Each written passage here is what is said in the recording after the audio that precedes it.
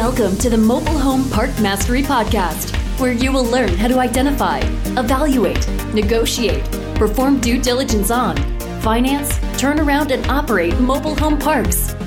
And now, here is your host, the fifth largest mobile home park owner in the United States, Frank Rolfe. Everyone knows the five basic senses. There's the sense of sight, smell, taste, hearing, and touch. But are you aware there's a sixth sense, which is just or more important? This is Frank Rolfe, the Mobile Home Park Mastery Podcast. We're going to talk about that sixth sense, and that is the sense of urgency. The sense of fight or flight that has made humans be able to march across the globe in times of famine, saved you from fight, saved you from all kinds of extinction, and still rests inside of all of us. It's a very, very powerful driving force. And that sense of urgency expands just beyond basic fight or flight. As we get smarter, more civilized, we realize that there's many, many opportunities that we can miss just because of this concept of time. And even worse is we all have a biological clock and it's ticking, and so ultimately we'll be dead. So our time is not endless. It's in fact finite. So it's very, very important that all of us understand and harness this sixth sense, the sense of urgency. So the bottom line is, how do you basically maximize your time?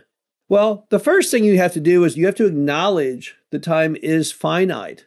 And how you approach it can either reduce or expand your opportunities. So we can't really deal with the problem. It's like an alcoholic who can't deal with alcoholism before they acknowledge that they've got the problem. You have to acknowledge that we all have finite time. No one has yet learned how to last forever. People have tried. I read an article recently by people who are spending giant amounts of money trying to stave off death until they reach maybe 100 or 120. But that's still extremely finite. That means that you still will not even live as long as the average tortoise, which lives often to 200 years. Even koi fish live over 100 years, and they do it with ease and without putting money into it. So the bottom line is, based on actuarial tables, we all are going to last less than 100 years. And so every minute of all of that time, which is actually a very small amount of time in a world perspective, we've got to use that intelligently. Also, we have to acknowledge that we are at the whim of the time that we live in. We can only work with the cards that we are dealt. If you wanted to be the early pioneer in development of Manhattan, New York, you would have had to live at the time of John Jacob Astor, way back in the early 1800s. That's when he bought up most of Manhattan and later started his development. You missed it. You can't do it today. It's not possible. That property is no longer available. So you have to work with what comes your way. What is around in your moment in time? Right now, what do you have out there available as far as mobile home parks or single-family homes to live in? Because that's all that you can work with. So if we all agree that we're kind of behind the eight ball when it comes to time, then we need to harness that time. We need to say, okay, I'm going to draw a line in the sand. I'm going to make the best use of my time today. So the first basic skill would be just time planning. So every day you need to lay out your time so there's absolutely no waste. Now, what I like to do, and you don't have to do what I do, I'm a paper and pen person. I'm not like an internet modern person who likes using the computer and store things in the cloud. I just like things on pen and paper. So every day I take a sheet of paper, I write on the top tomorrow's date, and then I have two columns, what I need to physically do and calls I need to make. So that's how I organize my day. And it's already pre-planned. I know precisely every call and meeting I have throughout the day and everything I have to achieve. So when that morning starts, when my time clock gets going, I am already boots on the ground, getting the job done as best I can. And every night, I then review what got done. I have a blue marker and I cross through everything successfully accomplished with the blue marker. And then look at the stuff that I didn't get the blue marker through and say, okay, well, that tells me what I have to do tomorrow. Now I have to get all those things done as a super high priority because those are old business I didn't get to. And then I'm going to start my new business for the next day and start making that list. And I know it sounds like a lot of work and boring, making all those lists. You know, I have those lists all the way back to the 1980s. So I have 40 years of lists like that. And I still look at them periodically. I even have lists of life goals. I look back through the list and say, okay, have I ticked that one off yet? Should I get the blue marker or not? But it helps me harness my time because I know precisely what I need to do. There's no wasted time. I don't think when the morning starts, okay, what am I doing today? I don't start making that list when the morning starts because that's the time I need to be taking action. So just planning out your day will help you a lot. The next item is understanding just how much time you really have. Even though time is finite, we all typically live to your age of maybe 80, maybe longer if you're lucky. But we have so much time in between those things. If you read old books like I do on business, you'll frequently see in these books, it talks about what people do with their time and their time off. And they didn't have any real time off back in, let's say, the 1920s. The average workday for most people was typically about 10 or 12 hours, and they were doing that every day of the week except Sunday. They were working so many more hours than we do today that it's crazy. They were easily putting in 60 hours or more a week, whereas today we think 40 hours is more appropriate. So if you look at how much time you have other than sleep, in a typical 7-day week, you have what, 56 hours of total sleep?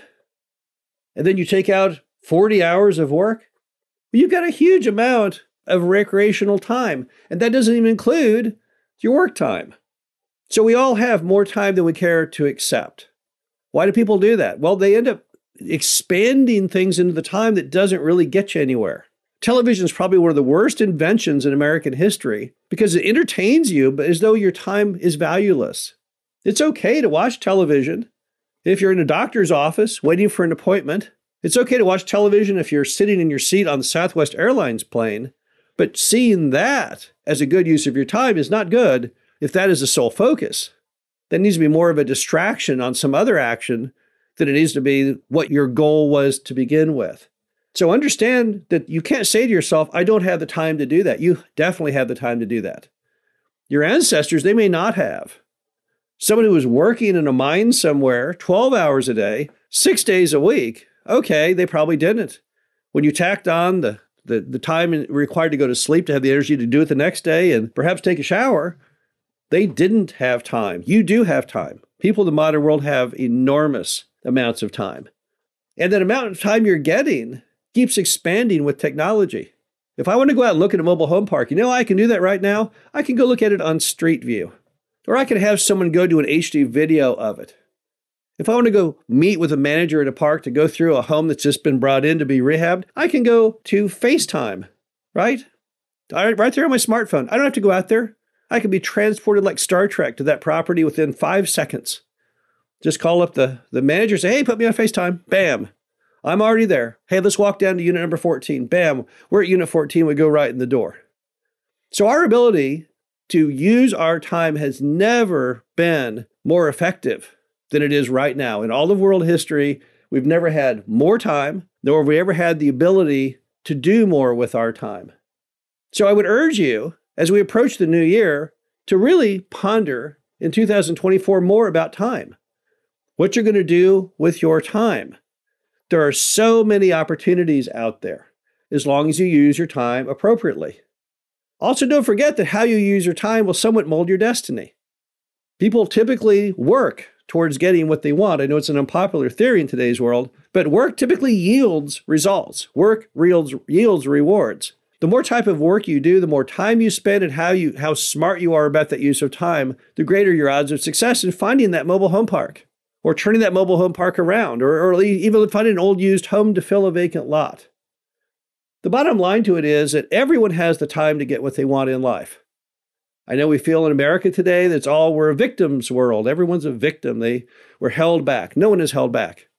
Everyone has the time and the freedom to do whatever they want, but they've got to put in the time to get there. This is Frank Rolfe, the Mobile Home Park Mastery Podcast. Hope you enjoyed this. Talk to you again soon. Thank you for listening to the Mobile Home Park Mastery Podcast. Be sure to visit us at mhpmastery.com to subscribe to the show, read our show transcriptions, and access all of our great information on mobile home park investing.